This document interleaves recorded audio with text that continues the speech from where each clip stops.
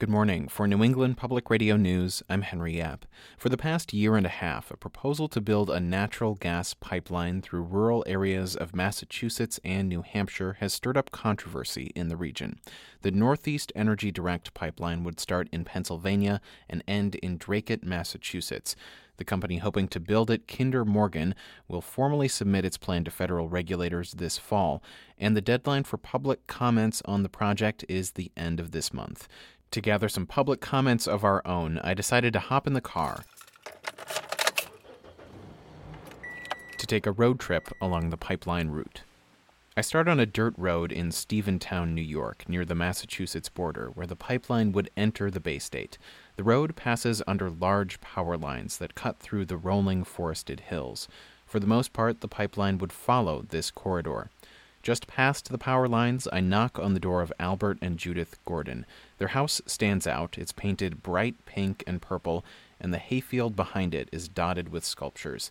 Albert is a retired art dealer. As for the pink and purple colors of my house, that's pure caprice. Gordon says he and his wife moved here to be in a quiet country setting. The pipeline would be adjacent to his property, and he does not want the disruption. Like many residents near the route, Gordon has been contacted by Kinder Morgan.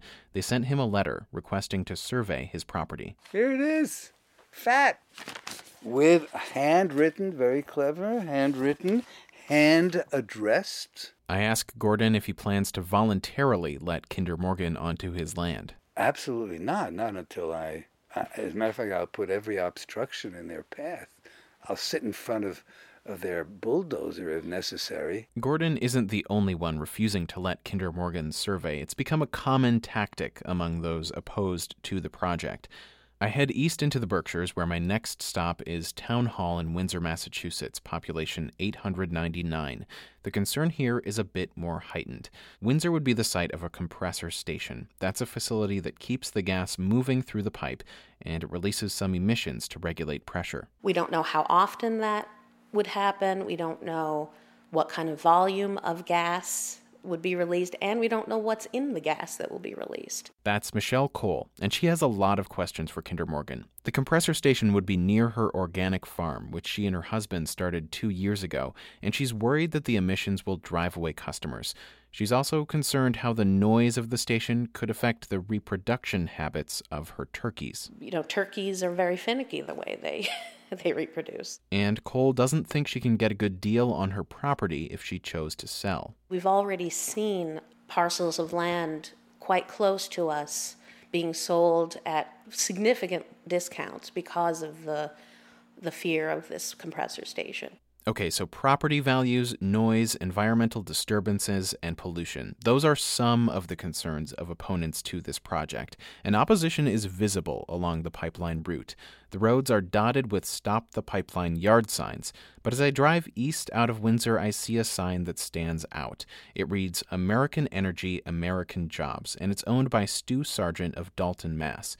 He's a general contractor. Today, he's putting siding on a house. I meet him at his job site. You noticed my signs, huh? Yeah, I did, yeah. Sargent says he's frustrated by the way opponents have attempted to block Kinder Morgan. He thinks local leaders should be taking a different angle. If we need a fire truck or training of our firemen or policemen in case there is an accident, any kind of accident, let's get the pipeline people to pay for it. Let's get something out of it ourselves.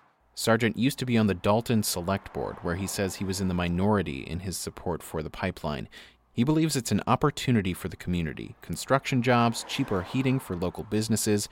Sargent is also quick to point out that he's not against renewables. I have solar on my house. But solar can't work all the time, he says. Think about it. This is New England. You have 6 months of sun, 6 months of snow. And I know with the solar that I have on my house, I do good in the summertime and I'm real happy. And in the wintertime, the sun's not there. That's when natural gas becomes a necessity to heat his home. I say goodbye to Stu Sargent and continue northeast into Northfield, Massachusetts, where another compressor station would go, up in a remote and hilly part of town. Here I meet Martha Ruhlman. Her log home is about a mile downhill from the proposed compressor site. There's a rushing stream that circles around Ruhlman's home. This is sometimes filled with trout, and it's quite beautiful. Rillman says she knows how sensitive the waterway is. She watched it turn thick and brown when some logging was done nearby a few years ago. How the compressor station might affect this stream is one factor that Rillman says makes her ready to pick up and leave her home of 25 years. We'll just have to kind of walk away from it now and call it a loss. And it's not just a financial loss, it's an emotional loss. Have you thought about where you would go if you... As far away from Northfield as possible. My last stop of the day is Irving, Massachusetts, in the kitchen of Joe Bucci, a lifelong resident. He's not necessarily for the pipeline, but he's willing to consider it. In terms of human dignity, I think that everybody has a right to the resources that are available from the earth. Bucci says he's been frustrated by the tone of debate in Franklin County. Opponents, he says, have flooded out other voices, and the pipeline will affect everyone in the region. Some will see it as good, some will see it as bad, some won't consider it at all. And that's the sad thing, because the majority of the people that don't consider any of the ramifications of this are hindering the process. I head out from Joe Bucci's house around 8 p.m. After 12 hours and close to 200 miles, it's time to call it a day. I find a motel in Northfield. Tomorrow, I'll pick up and head north to New Hampshire for the rest of the pipeline road trip. I'm Henry Yap. This is Morning Edition on New England Public Radio.